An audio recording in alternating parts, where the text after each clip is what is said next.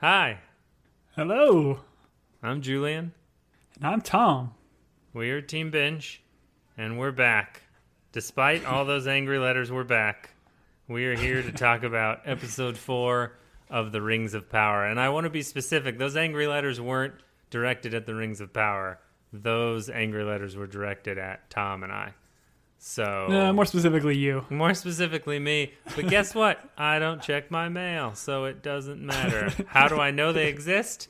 That's a conundrum I'm not going to solve right here and now. But thank you for joining us.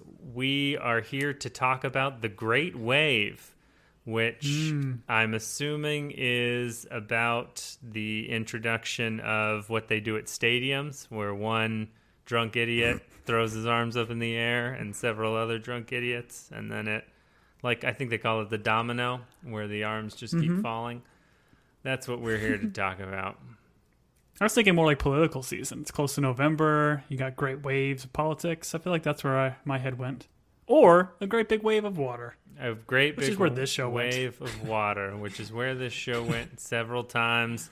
Can I just also say before we get into it, you know what also had great big waves? The movie Moonfall. Guys, watch Moonfall. It's great. It's so dumb, but it's great.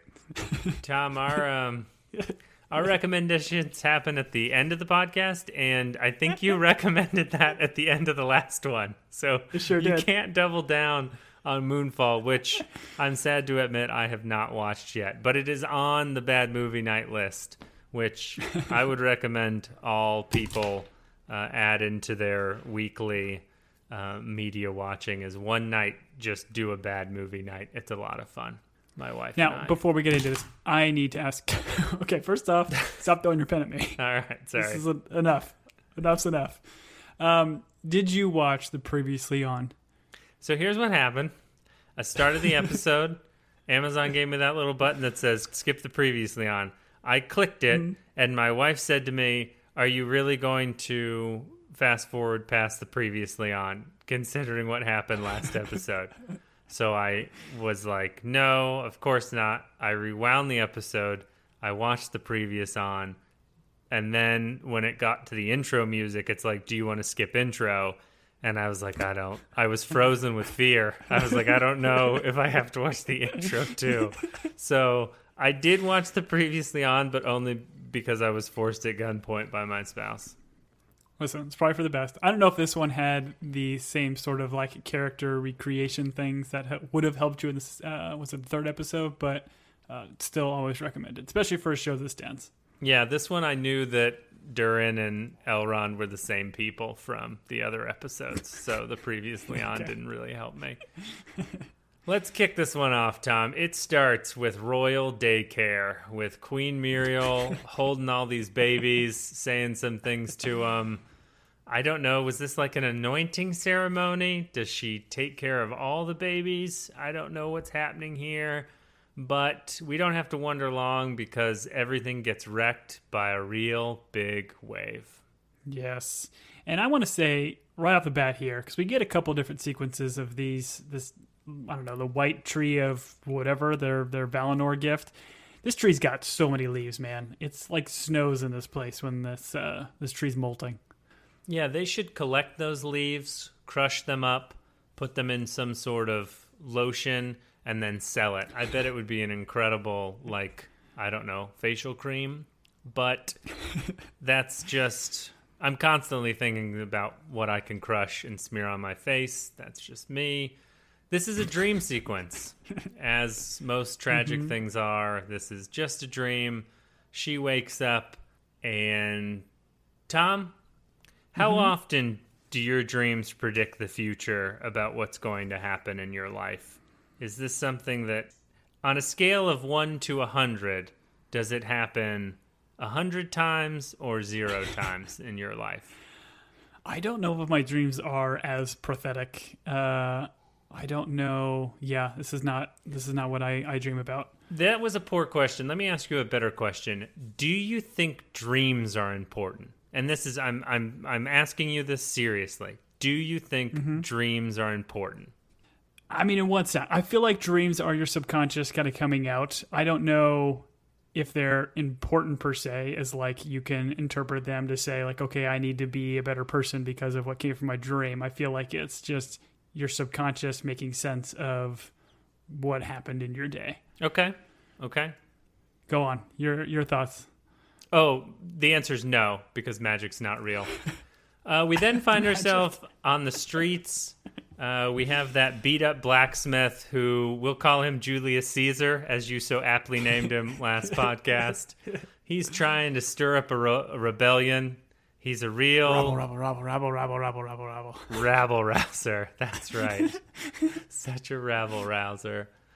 We have Chancellor, we'll just call him the Hare.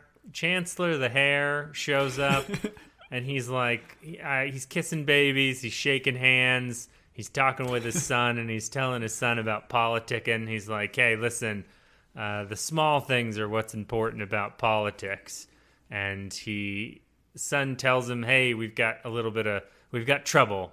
That's right, trouble. And then he starts talking about the sins of, I don't know, pocket pool. I don't remember what they sing about in The Music Man, but it's solved by music. I know that much.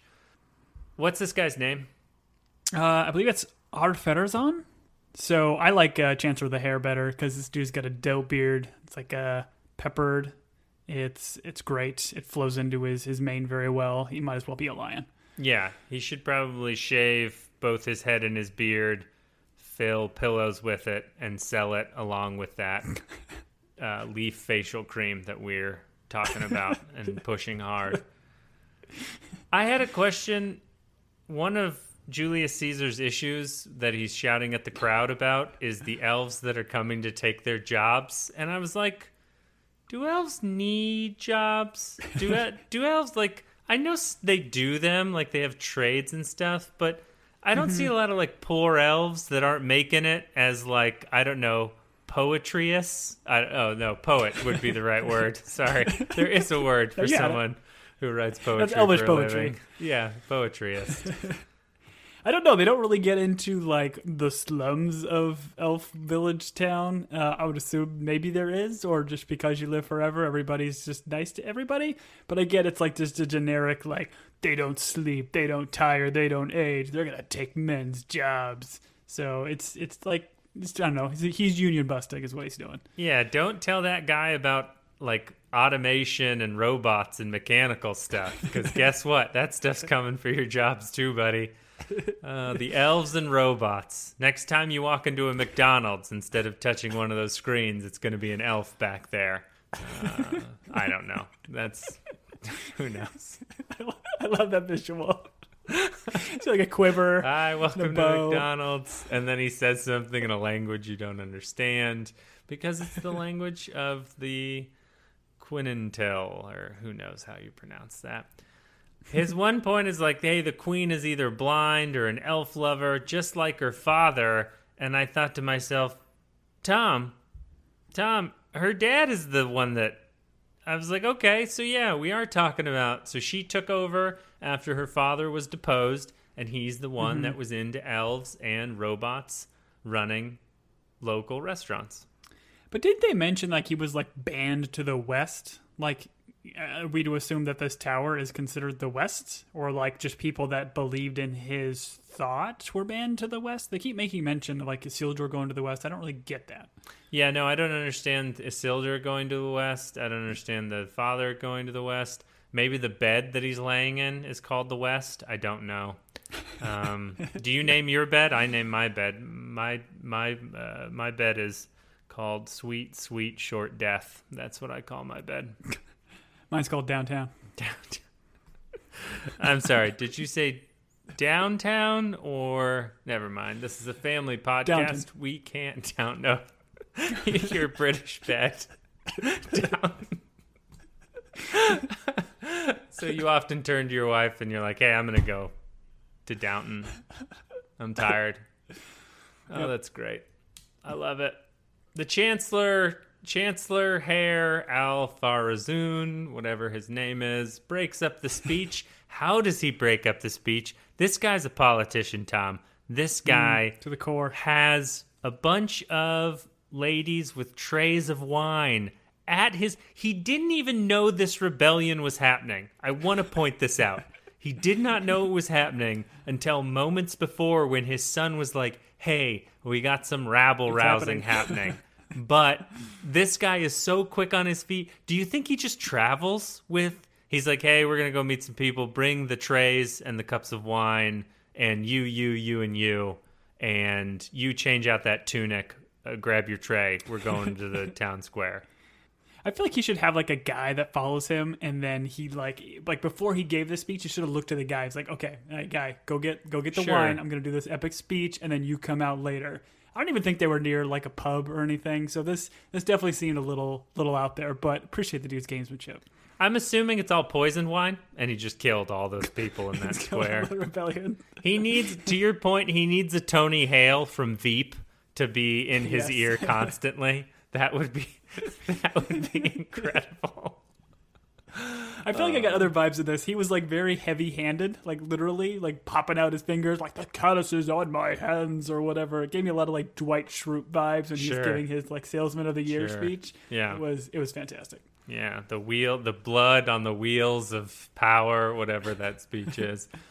I do want to note also, and this is probably my only gripe with like the reality of this whole show, is that calluses go away after a while. So unless this guy's still doing all those trades, he doesn't have any calluses on his hand. That is my one gripe with the show. Write it down, kids.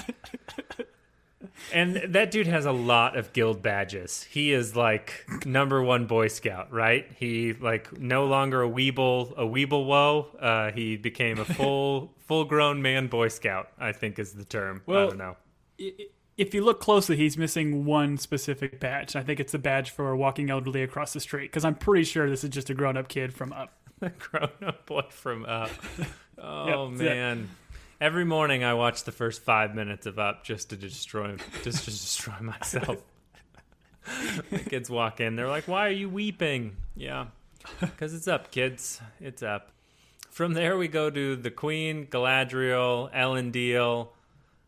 My favorite part of this speech, they're going back and forth. The Queen's like, hey, you've done quite a bit in your short visit here. And Galadriel is talking about Halbrand, like, hey, he's not just some handsome fella on a raft. He's probably the heir of the king of the Southlands, which is not Decepticon.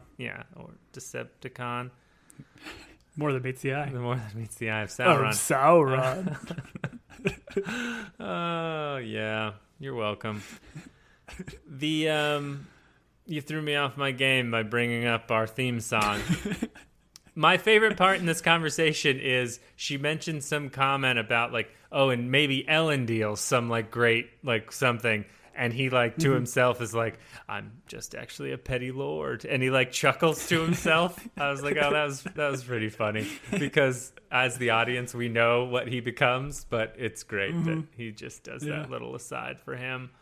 Galadriel very adamantly is like, hey, Numenor, let's go fight together against Sauron. Because I've been super cool to you guys. And I haven't made anyone mad. And you guys should come join me in this weird thing that the only evidence I have is happening is that weird souvenir shop burnt wood token that turned out to be a map. Please come join me. And what does the Queen say, Tom? Queen says, thanks, but no thanks. No like thanks. She gives a little bit of an indication, like maybe kind of a thing, like, oh, I take a lot of people ask me questions and this by far is the most bold. So I think it kind of sets it up for what we get later, that she's not completely dismissive, but feels she has a greater duty to her people. Yep. During this conversation, the Queen's like, I don't care if Halbrand's a king or a carpenter. And I was like, oh, I only know of one king and carpenter. And his name is Jesus. So now I'm starting to think that maybe Halbrand is Jesus. And I got news for Halbrand. It doesn't end well, buddy. There's about 3 days there where it sucks real, real bad. Anyways, Galadriel's like, hey, you know what? I don't think you're the most important person I can be talking to. And they're also like, oh, you mean Halbrand, Jesus? She's like, no, not Jesus. I would like to talk to your dad. So she's going over the queen's head, and it's classic. And this is where we get the "there is a tempest in me," which the preview played a lot and like played it too, like great. Like it's a cool line. Like she delivers it so well. Once again, Galadriel Ford, whatever her actress name is, Morgoth Ford. Morfried Clark. Yeah, Morgoth Ford. She is great in this role, and this is where she delivers there's a tempest in me. I wanted more from it in this scene. Like I thought we were gonna get a little bit more. I'll be honest, I don't know what tempest means or meant, so I had to look it up. Tempest is a violent, windy storm. So if anybody else is dumb like me and didn't know what that means, there you go. Having read books, which kind of makes sense, right? It's apt since there is a violent, windy storm wave thing coming at them. Sure, I think you're mixing tsunami and tempest, but no, that's a hurricane. Fine. Or a typhoon, depending on which hemisphere. Boom. Science. Science. Or Halbrand is Jesus. You get to choose. The best part of this conversation is where she calls Queen Muriel regent, and she says it with such disdain. She's like, regent? Like, you're like, oh, like, not real queen. Assistant to the regional king. Assistant to the regional. Oh, that's a great way to put it. Assistant to the regional queen. And then, I don't know if we get a hard cut. I think we kind of do. And it's like, Galadriel's in jail next to Halbrand. Yeah. Which is fun. We cut to the seas. Isildur's on a boat. And then, guess what? Isildur's not on a boat. You're off the Sea Guard. You are the weakest link. Oh, by the way, these guys that had nothing to do with it but are your buddies, they're done too. It was silly. Like, it's a narrative thing, I'm assuming, just so they can have him be, I guess, drag his buddies down with him. But there's no reason that his buddies should be going down for this, because he's clearly the weakest link. Right. I think, as we see at the end of this episode, it's so that all of them can volunteer for the expeditionary force to go fight World War I. There is a point, though, where, like, the buddies are, like, confronting him in the alleyway and yelling at him, and I do appreciate that one of the guys, like, kicks a bucket in anger, which reminded me of Aragorn kicking the helmet and breaking his toes, and I'm pretty sure this cat did it in sandals, so I'm hopeful that this guy didn't hurt himself, and they actually used a good, soft, cushiony prop helmet, and not some cast iron one that Aragorn hit. Sure. I'm sure it was ad-libbed. The prop guys are like, we've got these pots made out of concrete. We're just going to put these here as set dressing. And then that actor was like, give me my Emmy. And he kicked it. They did bring up Isildur's dead mother out of... I don't know what the football term is. I'm just going to say it came out of left field, where he was like, and you're always talking about your dead mother, or you're like... It was weird. Is that what he's dreaming about? Is like when he looks at the island and like hears a voice, are we supposed to understand that's his mother like speaking to him in some form or fashion? No, not unless he's Moana and his mother is whatever that island spirit in Moana is. No. How's her grandma?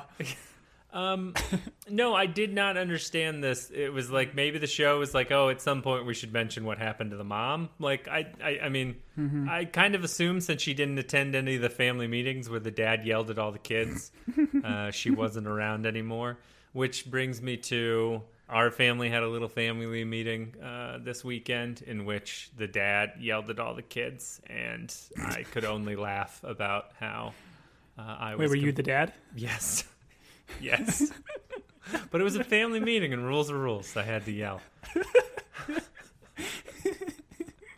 We cut to Arondir, and I believe this is the scene where there's like an orc dying on the ground, and all the other orcs are kind of standing around. And I thought to myself, are orcs just misunderstood? You know, they care about their buddy. He seems to be, you know... He's looking at that long tunnel with the light at the end. Adar shows up, and Adar administers first aid in the best way that Adar could administer first aid, which is, I'm assuming, a knife through the lungs. But I don't know. I was a little bit confused about the humanity they showed us with the orcs. Like the orcs are like saying special words, although it's in the dark tongue, but they, or the black language, whatever they call it in the subtitles. Listen, just because orcs are bad guys doesn't mean they're bad guys. Okay, some can be nice, and I'm pretty sure this was the orc that was tree stabbed. So he's got a little bit of Mother Earth running through him. Oh, so this is kind of like what we talked about on the other ones, where you think some of these orcs are just here for like the benefits and the retirement, like they need medical insurance. Oh, yeah. So they're just like those dope helmets. It's just a job for them. They get 3 square meals a day and a pension. Yeah, they're coming for men's jobs. Well, they're dark jobs. No, like, that's under roofs. That's the elves. That's the elves. Oh, I'm sorry. Let's not get them confused. Well, I mean, you could argue the orcs are trying to like kind of enslave humanity. So, I mean, technically, they're going for not their jobs. That's fair. I don't know. I don't know. I don't know how much I would spend time in a McDonald's if the orc was the guy giving me my 2 hot and spicies for now $3. They used to be $1 a piece. McDonald's, fix that, please. I am not loving it. I'm not loving it. The big bad shows up. He talks with Arondir. The dude is haunted. That's all I can say. This Adar, he's haunted. If he was in Wedding Crashers, he'd have the haunted past backstory. Yeah. Oh, 100%. I mean, I wanted to throw myself at him. I feel like I could fix this guy, Tom. If he would just give me the chance, I feel like I could fix him. I could bring him home to my parents.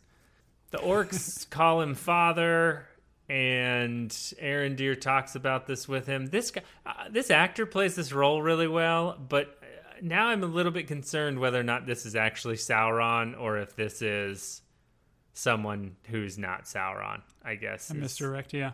Yeah, I don't know.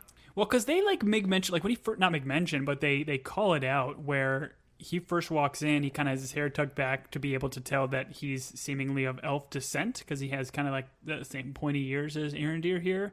Are we to assume, and he's going by an elf name?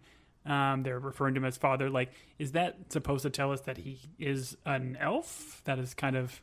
That's a good point, because he also asks Arondir where he's from, and Arondir tells him, and he's like, oh, I've been there. I once made a paper boat, and it floated down the river. And he's like, hey, do you know why a rock sinks and a boat floats? And Arondir's like, well, it probably has to do with, like, density and something being less dense than water. And that's when Ardar, whatever his name is, got really mad. And he's like, the lies that need to be untold about like who I am and what I'm doing would require a new world to be created. And that would take a god. And I am not a god. Not yet. No. There's a longer pause. I'll do the whole line again. I'll do the whole line again. And I am no god.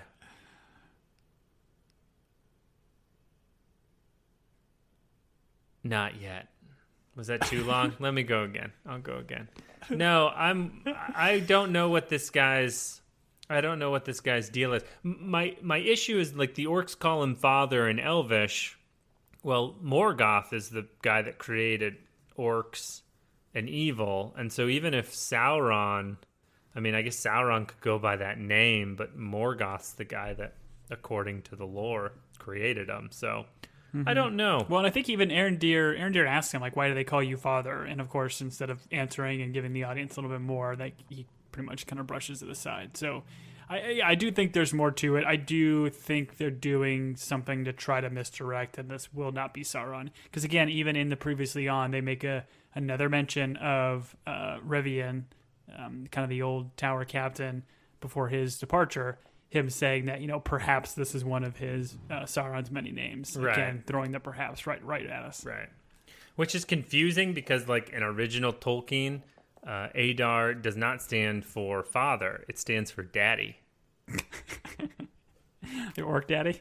Orc daddy, yeah. It's weird. Please trademark that and make t-shirts. Orc daddy.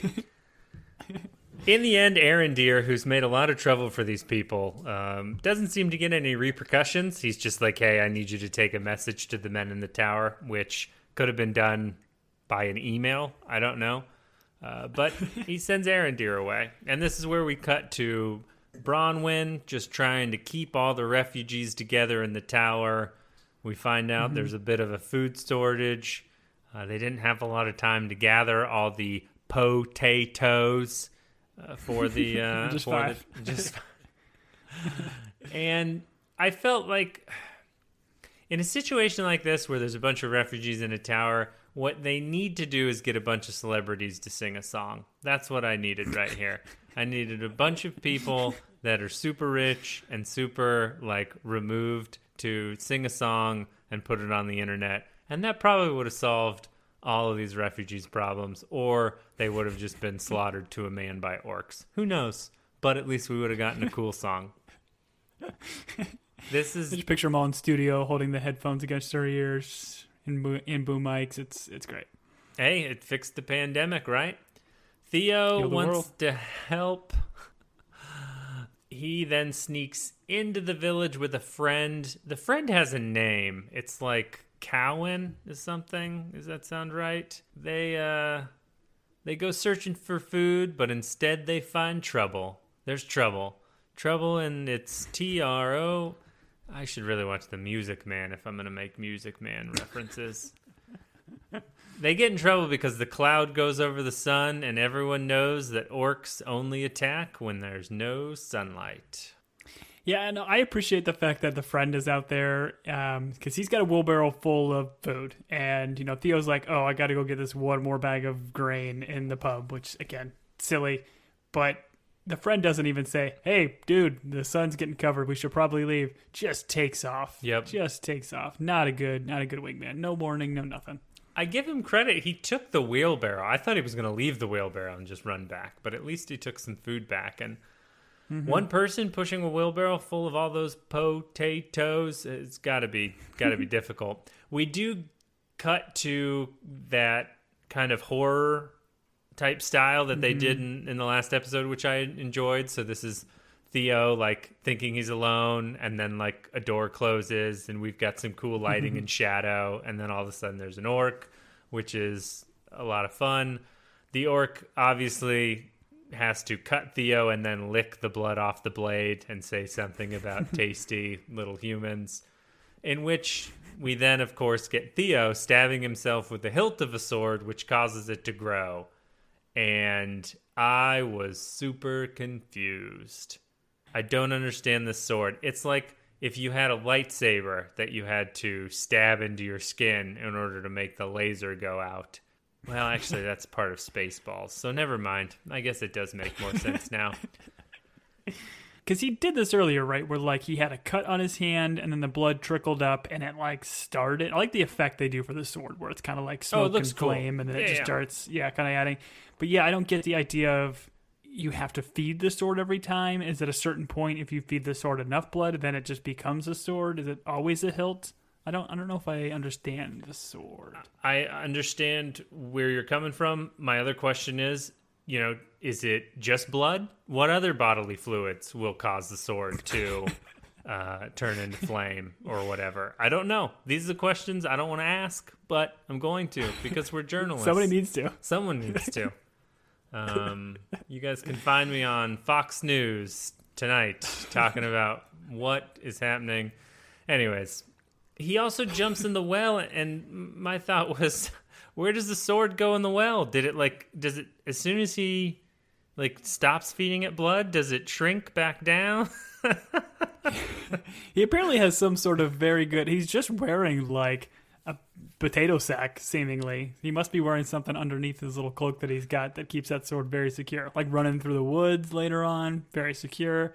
It's a good sword.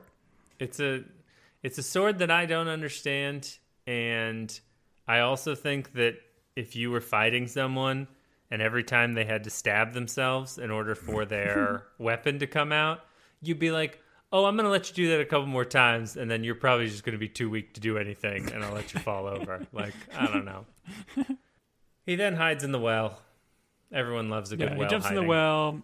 Yeah, and then what? Like the bucket falls, he makes a noise, and then, they get a cool shot here. I like how the orc comes back over to the well, looks in. He's like, okay, the kid's got to be here.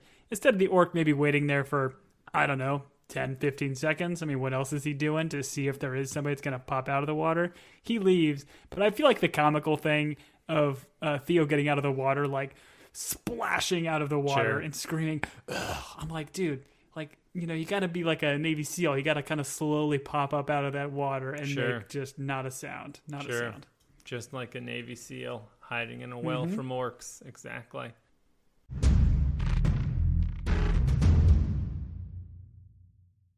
Another day is here, and you're ready for it. What to wear? Check. Breakfast, lunch, and dinner? Check. Planning for what's next and how to save for it? That's where Bank of America can help. For your financial to-dos, Bank of America has experts ready to help get you closer to your goals. Get started at one of our local financial centers or 24/7 in our mobile banking app. Find a location near you at bankofamerica.com/talktous. What would you like the power to do? Mobile banking requires downloading the app and is only available for select devices. Message and data rates may apply. Bank of America N.A., member FDIC.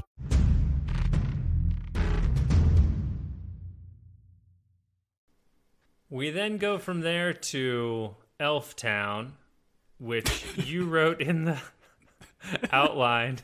And I don't know what it's called. Linden? Is this Linden? Arion, isn't it?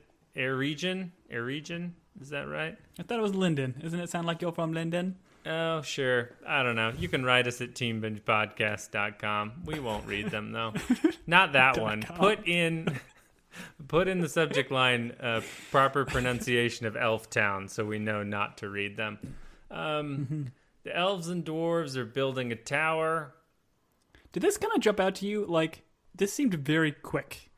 Like, is there a time jump or anything here? Like, the events and happening and other stuff seems to be like, okay, episode after episode. But for them to have like half this massive tower that's apparently this big project between elves and dwarves to be halfway done seems aggressive.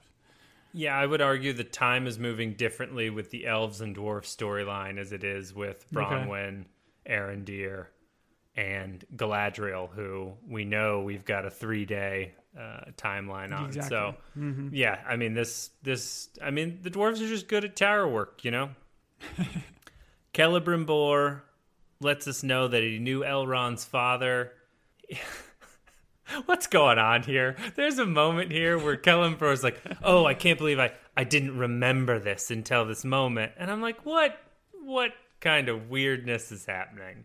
It is a little bit weird where he kind of says, like, the future is in your son's hands, and whatever this moment was reminded him of it. And is it supposed to be like the idea of that, like, Elrond's important to the creating of the rings? Never got that from the original movies or anything.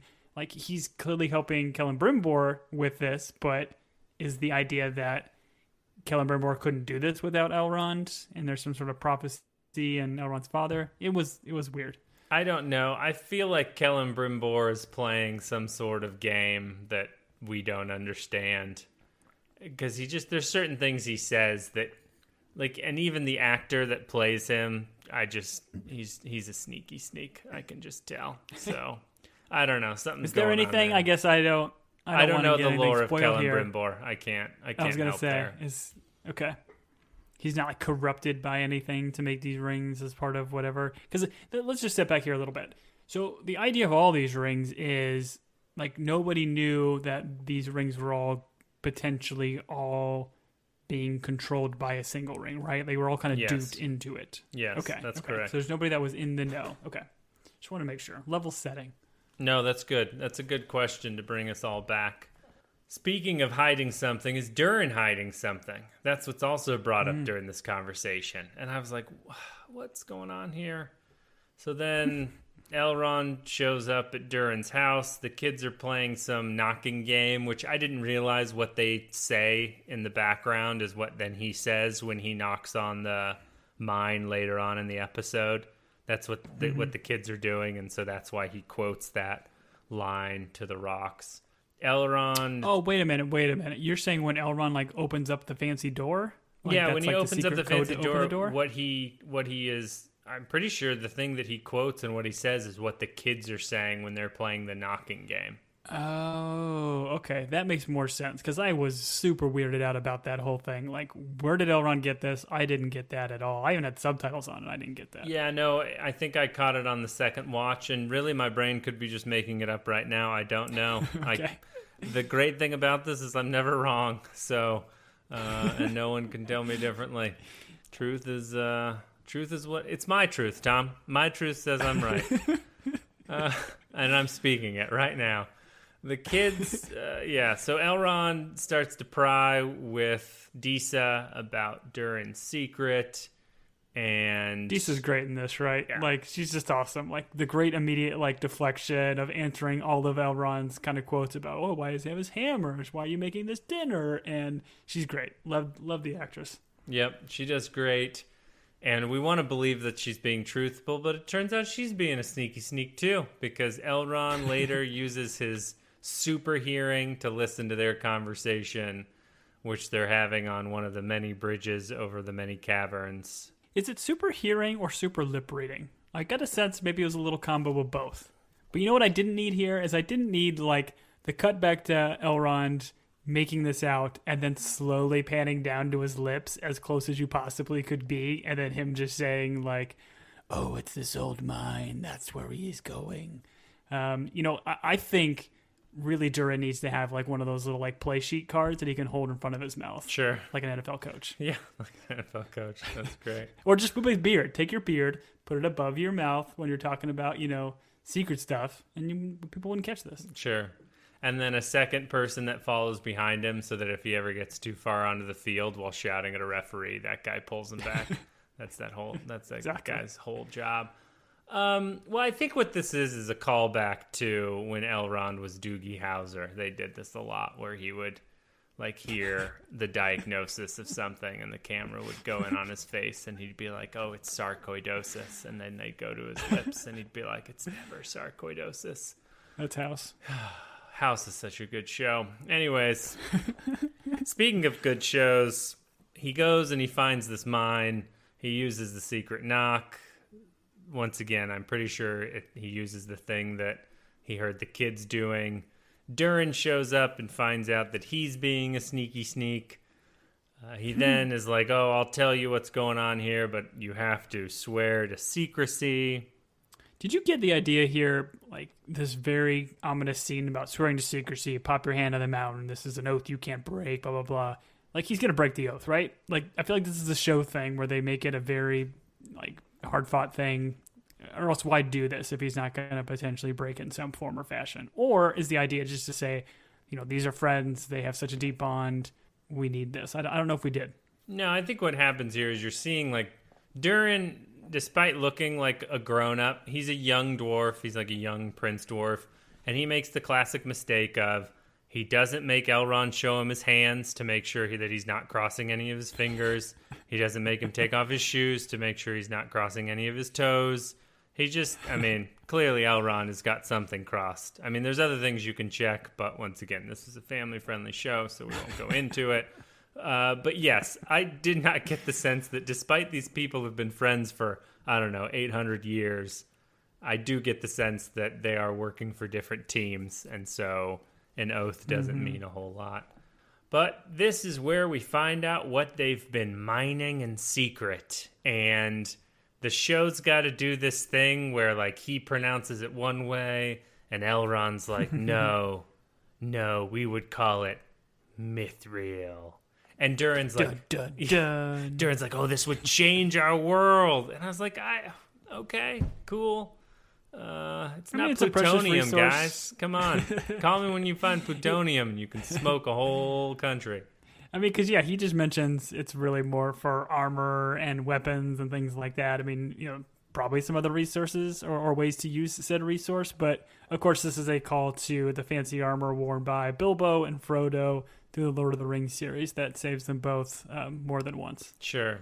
It's as light as silk and as strong as, insert something. It's the exact same speech that Nicolas Cage gives in The Rock when he's talking about VX gas. It's just super, super effective. We find out that it's very perilous to mine, and that his father has restricted their efforts. And not gonna lie, father might be right, because I think as he speaks this sentence, there's a cave-in and 4 dwarves get trapped. Yeah, I feel like before this though, he hands him, after doing all the secrecy stuff, He hands it to Elrond. Elrond like explores this little bit of mithril here, and he goes to hand it back, and he's like, "Oh, just keep it." Like, as a token of their friendship is what he says.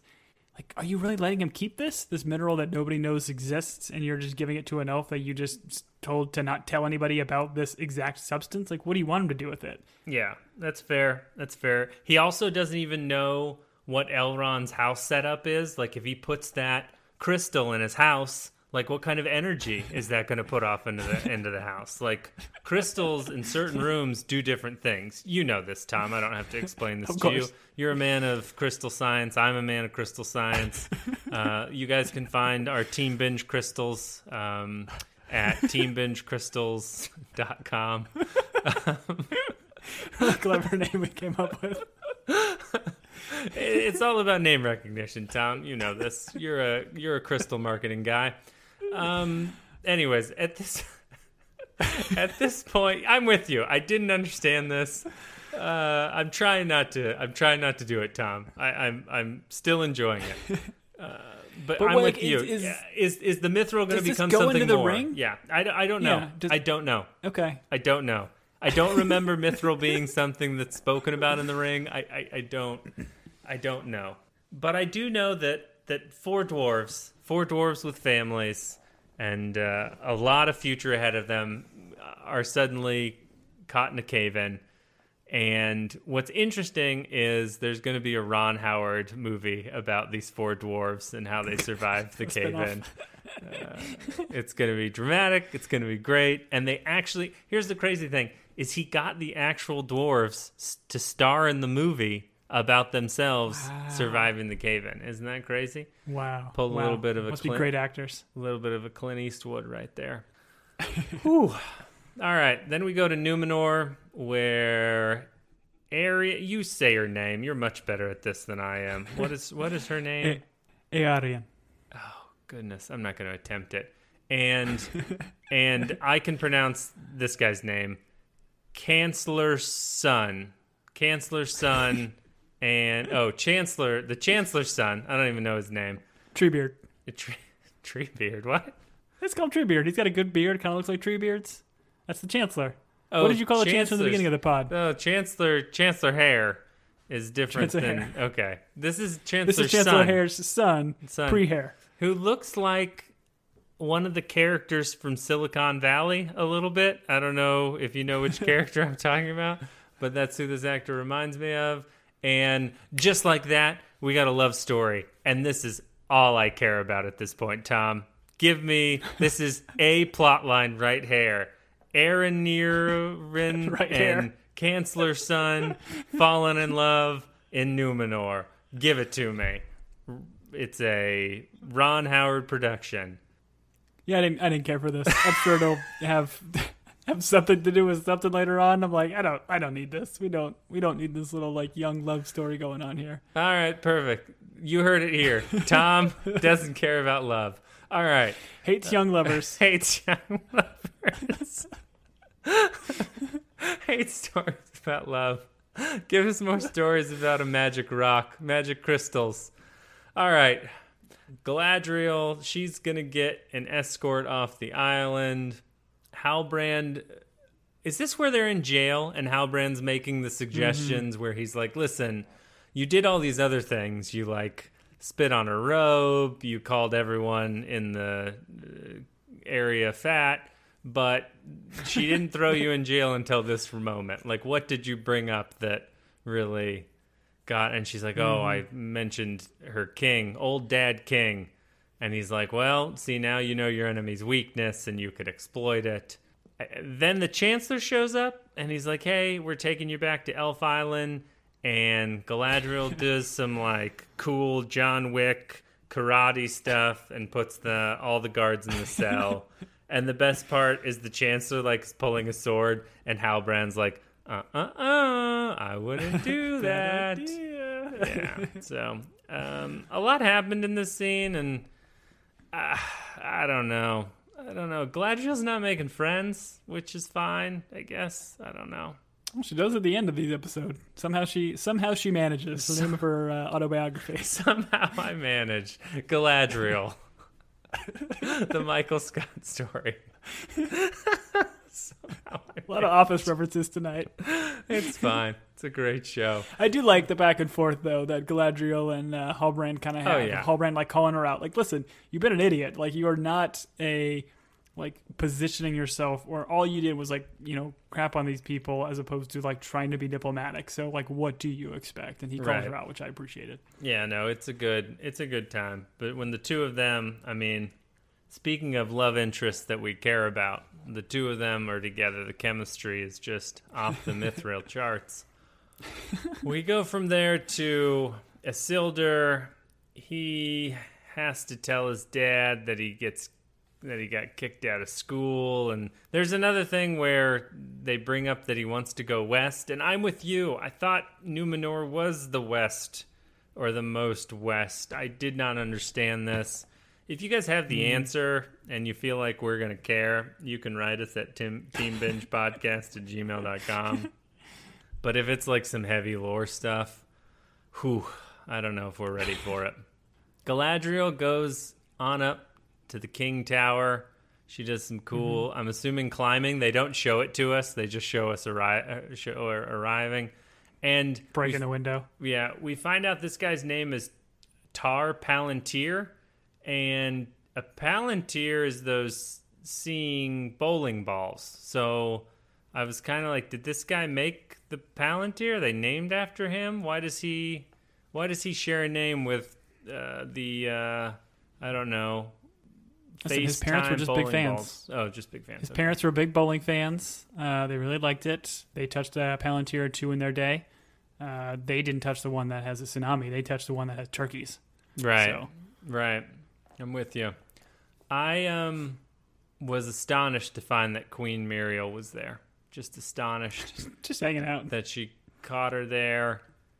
Galadriel talks to her about wanting honesty and, like, why are they not still loyal to the elves? And the queen talks about her father wanting to repent and turn to the old ways and be elf friends again, and the people rebelled. And then they touch the magic bowling ball, and we see Galadriel gets to see all the facial cream leaves flying around, and then the wave dream hits her. And is this show just trying to continue to warn me about global warming? Is that what's happening here, Tom? Is this their sneaky way of trying to Al Gore me, I like to call it? Yeah, they're definitely goring us right here. So much goring. Melting ice caps. Yep, all these waves. Happens, the trees are dying. Next thing they're going to tell me all those... Well, the waves aren't going to die because the Star Trek guys solved that. But I don't really understand the arguing that's happening between these two. And there's some cool lines that happen here where Galadriel's like, choose faith, not fear. Fight beside the elves once more. And the ladies like, and Queen Muriel's like, well, that's not really how you run a nation. So faith is not it's not like evidence that I can go off of. I don't know. I don't know what's happening at this point. They were arguing, and I just wish Halbrand was there. They're doing this arguing that's like back and forth, like they're both kind of saying the same things from different directions, kind of a deal. It's giving us that like runway for the queen to be able to kind of like draw back, like, hey, I'm not going to do it, but if there's enough prophecy like right in my face, which is what happens here at the end, then she would still potentially follow her father's, kind of line of thinking and get back to the old ways. But I do think it's worth mentioning. We make fun of the little Palantir, the little bowling ball, but obviously that is a callback to the movies where we have Saruman, who has that. I'm assuming it's not the same one, right? Because they mentioned there's 7 of these seeing stones. Yeah, she mentioned 7, and then those some are unaccounted for. But I think that's like the same line from Lord of the Rings, where he's like, some of these are not accounted for. But I'm pretty sure Sauron has one. Sauron must have one because he can talk through it to Sauron. That's the only way those guys are communicating. They don't have LTE. So, yeah, I don't know. I don't know if this is the same one, but never a good thing. Oh, you know what? There's a Palantir with Galadriel because that's what she pours water on, isn't it? When he looks into it, doesn't that have to do with the Palantir, or am I just making that all up? That When he sounds good to pours me. the You talking water, about from the remember they movies? pour the water in and Frodo looks into the water? No, that doesn't Are have all anything Palantirs not? Are all Palantirs not bowling balls? I thought they're all bowling balls. Well, I thought the bowling ball was like in the bowl of water, but now that listen, this is not why we're here. Now this is that not I'm why we're saying here. it out loud, I'm Let's- realizing that I'm completely right because it's my truth and I'm speaking it. All right, moving on. Bronwyn. She is back in the town. Rowan, the friend, returns. And he's like, oh, Theo said he was going to be right behind me. And he told me to bring all these delicious foods in this cart. And he's safe and everything's all good. And I'm a hero. And all the people are like, yay. And then we cut to Theo in the well. Theo is not only in the well, but he's also in the danger. Yeah, this, to your point earlier, this kind of cuts back into the kind of horror kind of deal where he's just finding cover, and every time he finds cover, a different orc kind of pops out and all that. I do appreciate at one point he like literally stumbles into like tall grass, which just reminded me like a video game sequence where if you're in tall grass and you don't move, you're completely hidden from the enemy. They Yep. can't see you. Yep. Which, I mean, they could clearly probably see you, but I thought that was funny. Nope. As Jurassic Park told us, stay in the tall grass. Arondir saves Theo. He's about to be, I don't know, bit by an orc. And Arondir dispatches said orc. There's a pretty cool running through the woods chase scene that happens here. I don't know who directed this, but they're like, hey, we're going to slow it down. We're going to make it super dark. And oh, drop that blue cellophane thing in front of the lens of the camera to make this a blue hue. But it's super cool. We see Arondir do the arrow catch, and then he shoots the same arrow. Which, yeah, I mean, it's still a little wrist protection. It kind of like had flashbacks for me. It should He's have. got something on his wrist, but not nearly Not enough. Not enough. Not enough to protect old Tom from the old string bite, whatever it's called. They run But I all like the... that sequence too. It was very cool. Yeah, it was super cool to watch. They run all the way out into the clearing. They turn. Bronwyn's there. She's got a cool, like, harvesting weapon, we'll say. But who comes out? Our old friend the sun comes out and saves them. I mean, that had some really cool score kind of going over this, Yep. but it would have been cool if it was just like, the Beatles. Here comes the sun, do do do do. I feel like that would have really, really sold it for me.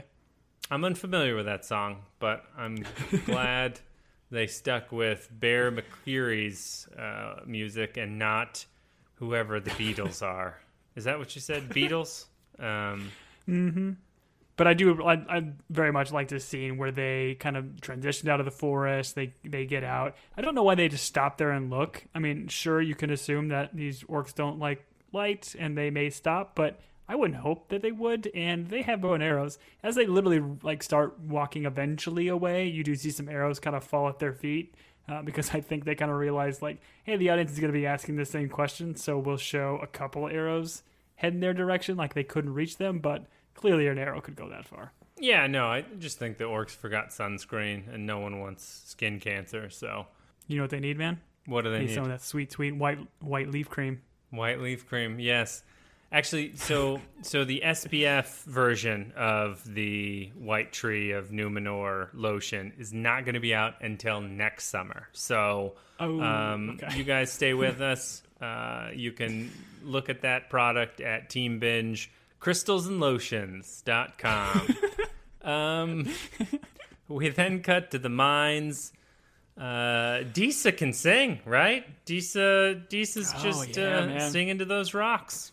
She's crushing it. And I did see something that this is the actress's real voice, which is just fantastic. Sure. And I think she was also involved in like the composing of the song and kind of chant that she does.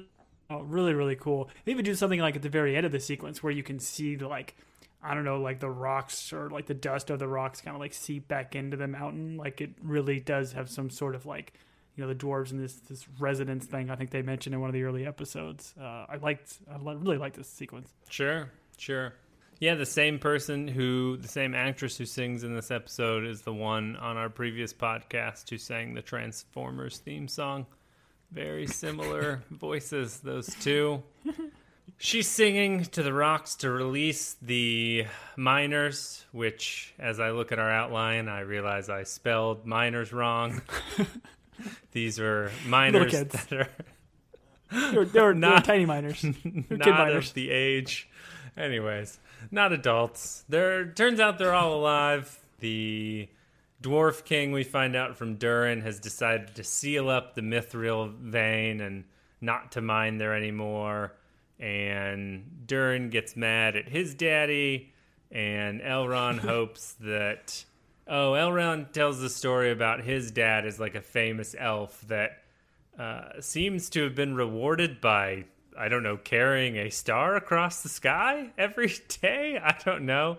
But he tries to relate how he is no longer able to talk to his dad, so he hopes he's proud and that it's better to have a crappy dad than no dad. And the fact that they didn't use the word daddy at all bothered me during this conversation, because that would have made it super weird and fun.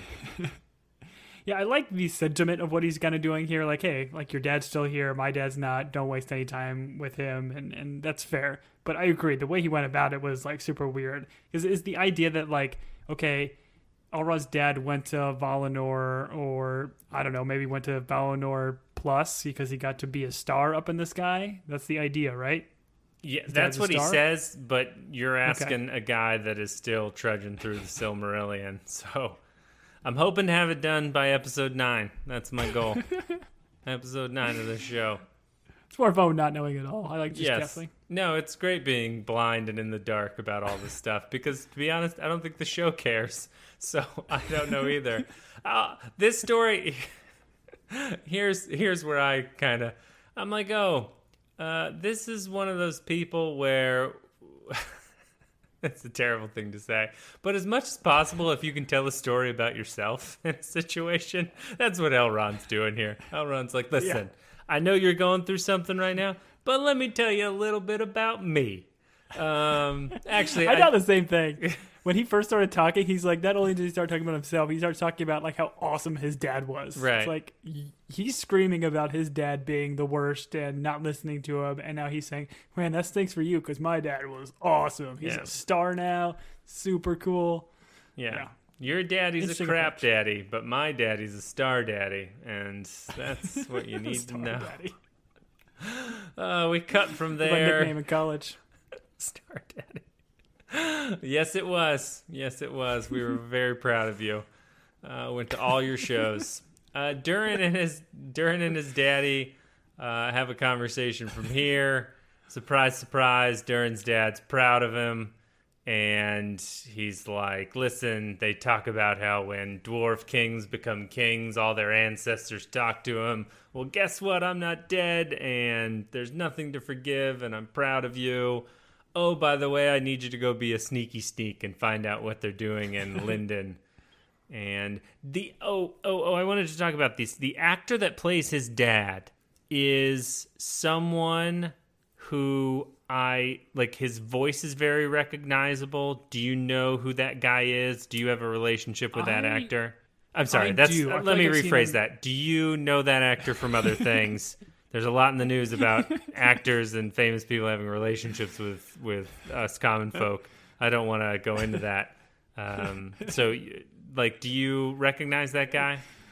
I feel like he's been in a handful of things recently. The most recent thing I recognize him from is Westworld. And I know Westworld is kind of like fallen on hard times. Like their audience has just been crushed with the new season they have because the story just got way too bonkers. But he played, I think, dad of one of the main characters, and he like delivers lines and chews up scenes so fantastically, and I think he does so as the king here. But I agree, like he's so steeped in makeup, you cannot tell who this guy is except through his voice. Right, but once you I don't know, if you ever pause an Amazon show and they tell you like who all the people are on X-ray. there, then you can see. It's just coming to me off the top of my head, obviously using my very strong memory. That actor's name is Peter Mullen. Most people probably know him as like the bad guy in season 2 of Ozarks. Maybe he's even season 1. I don't remember. But where my brain goes is he is Sid, the cop in the Clive Owen movie where there are no more children being born, and that movie is called The Children of Men. He's like the guy that gets them into he's the cop that gets them into the camp. That's where my mind goes. But love that guy though, Peter Mullen, fantastic. Yeah, he does a great job. Everyone does a great job in this show. No bad actors. No bad actors. I don't care for Theo. I don't care for Job. I don't care for Job. Before we jump to the next scene, I do like the way that Peter Mullen here kind of tests his son, where he kind of like tells him like, hey, I feel like something else is kind of going on, and talks about intuition. Like, what are you feeling? So he allows Durin to make this decision. Like, hey, I feel that something going on, and I probably should be going to Linden. Because initially Durin kind of like asks like, hey, what should I do? So I like how the dad kind of allowed him to intuit this as well and ultimately make this decision. Sure. Yeah. No. This is the same type of test like when you're married, your spouse is like, hey, I'm hungry for something. Are you hungry for the same thing? And I'm like, bourbon? And that person is typically like, no, pizza, or maybe a Subway sandwich from Subway, which we are not sponsored by. Nor are we sponsored by bourbon. Man, if we were sponsored by bourbon. That's the end game, man. This podcast would be 8 hours long. It'd just be me tasting it and being like, delicious. Pour another. All right, anyways, hey, we're almost done. Let's focus, Julian. All right, we're in the Southlands. Arondir is talking to Bronwyn, and he's like, listen, I got a message for you. And he says, Adar said that the humans in this area need to swear allegiance to him, or you're all going to be killed. And then we cut to Theo. He's like sitting on the floor, and that old man that is always yelling at Bronwyn is like, hey, I know that you have the hilt that was under my barn. You're stealing my magazines, you filthy kids. He says, when he goes, have you ever heard of Sauron? Like, the way he says it is like when someone knocks on your door and you open it and you think it's Amazon, and instead it's someone with a couple of pamphlets, and they're like, hi, have you ever heard of Sauron? That's just the way he delivered that. And we find that a starfall, which was the stranger from the other episode going through the sky, is a sign of Sauron. So then I was like, wait, so is that Sauron? Now I'm confused. But essentially what we're setting up here is Adar knows the hilt is in the tower and he's headed for it. But also this old man is maybe a apostle of Sauron. So he's just going door to door being like, hey, Sauron loves you. Well, the idea is these men from the Southlands are the ones that sided with Morgoth, right? So, like, the idea that there's still some, like, sympathizers. Right? Okay. You think I don't know, but you still have people. Yeah, I think there's still, like, sympathizers, if you will, that are following this. And how this guy came across Sauron's hilt, I don't think we'll know. I don't think we need to know. But, yeah, maybe there's some family history of their Morgoth affinity. Yeah, so... Well, here's my question for you. So let's say that old man wasn't a part of it because this is like hundreds of years before. So his old man or his old man's man was like a Morgoth dude. And so like how do you like kindle that enthusiasm in your grandkid? You're like, listen, when I was a young man, Morgoth really made it good for us. Sure, we burned a lot of villages and we killed a lot of elves and we destroyed everything that's beautiful. But listen, if you get a chance when you're older, vote Morgoth. Like, what are they pitching to these like third generations that makes them still loyal to Morgoth? Tom, I'll give you the floor. Explain. I appreciate as a Morgoth head. Explain. A Morgothian is what they call it. Morgothian, sorry. I appreciate that you think that is not a thing, but man, like there's still people flying Confederate flags. Like people and young kids, unfortunately, get indoctrinated into this like hate and bigotry. That I unfortunately can see this happening. Oh man. Okay. Wow, that got real. that got real. It's just true. No, It's true. you make a good point. That was my fault. I stepped in that one. All right. From that sadness, we go to Numenor, where Galadriel has been sent off in a tiny boat. They were like, listen, we're going to row you away in the smallest boat. You're not going to make it, and neither are these two oarsmen and the one dude running the tiller. But surprise! We're going to a bigger ship. Guess what? No, they weren't. They were going to sail across the sea in that small boat. You know it. I know it. Galadriel. The Numerian people know it. Galadriel at her passive-aggressive send-off ceremony. The queen sees some more white petals falling. Her So many petals. complexion looks So great many because she's petals. been using that white petal lotion and those crystals we sent her. Everyone has to decide who they will be. She gives that speech, and I was like, okay, cool. I'm going to be me. And then she decides she's going to be escorting Galadriel back, and she's heading up an expeditionary force. And Elendil seems to be the dude that's leading it. So he goes out into the town square, and he's like, hey, I need volunteers. I can't tell you where we're going. I can't tell you when we'll be back. But everyone that comes with me will get 40 acres and won't be crushed by a wave that seems to be coming. And so Isildur and his buddies all volunteer. And everybody's just like, I will serve. And then we get the classic, crowd, rabble. Everybody's on board. Yeah, I didn't really understand. I guess Isildur and his dumb buddies were so influential that everyone else was like, well, if Isildur and Talking Extra 1 and Talking Extra 2 are going, we're going too. I didn't really understand, but it is what it is. Does this play on the idea that, like, we know obviously Isildur later becomes king, them leaving the island here and then the island's kind of eventual doom, is the idea here that Isildur and Elendil, like, this family got out, which is why they're going to be kind of the ruling family of men? I don't know. I don't know, Tom. I'm sorry. I know that's my default answer, but I don't know. I don't think this is how it plays out in the actual lore. I mean, you could argue that if he's a petty lord, as he says in the show, and they go on this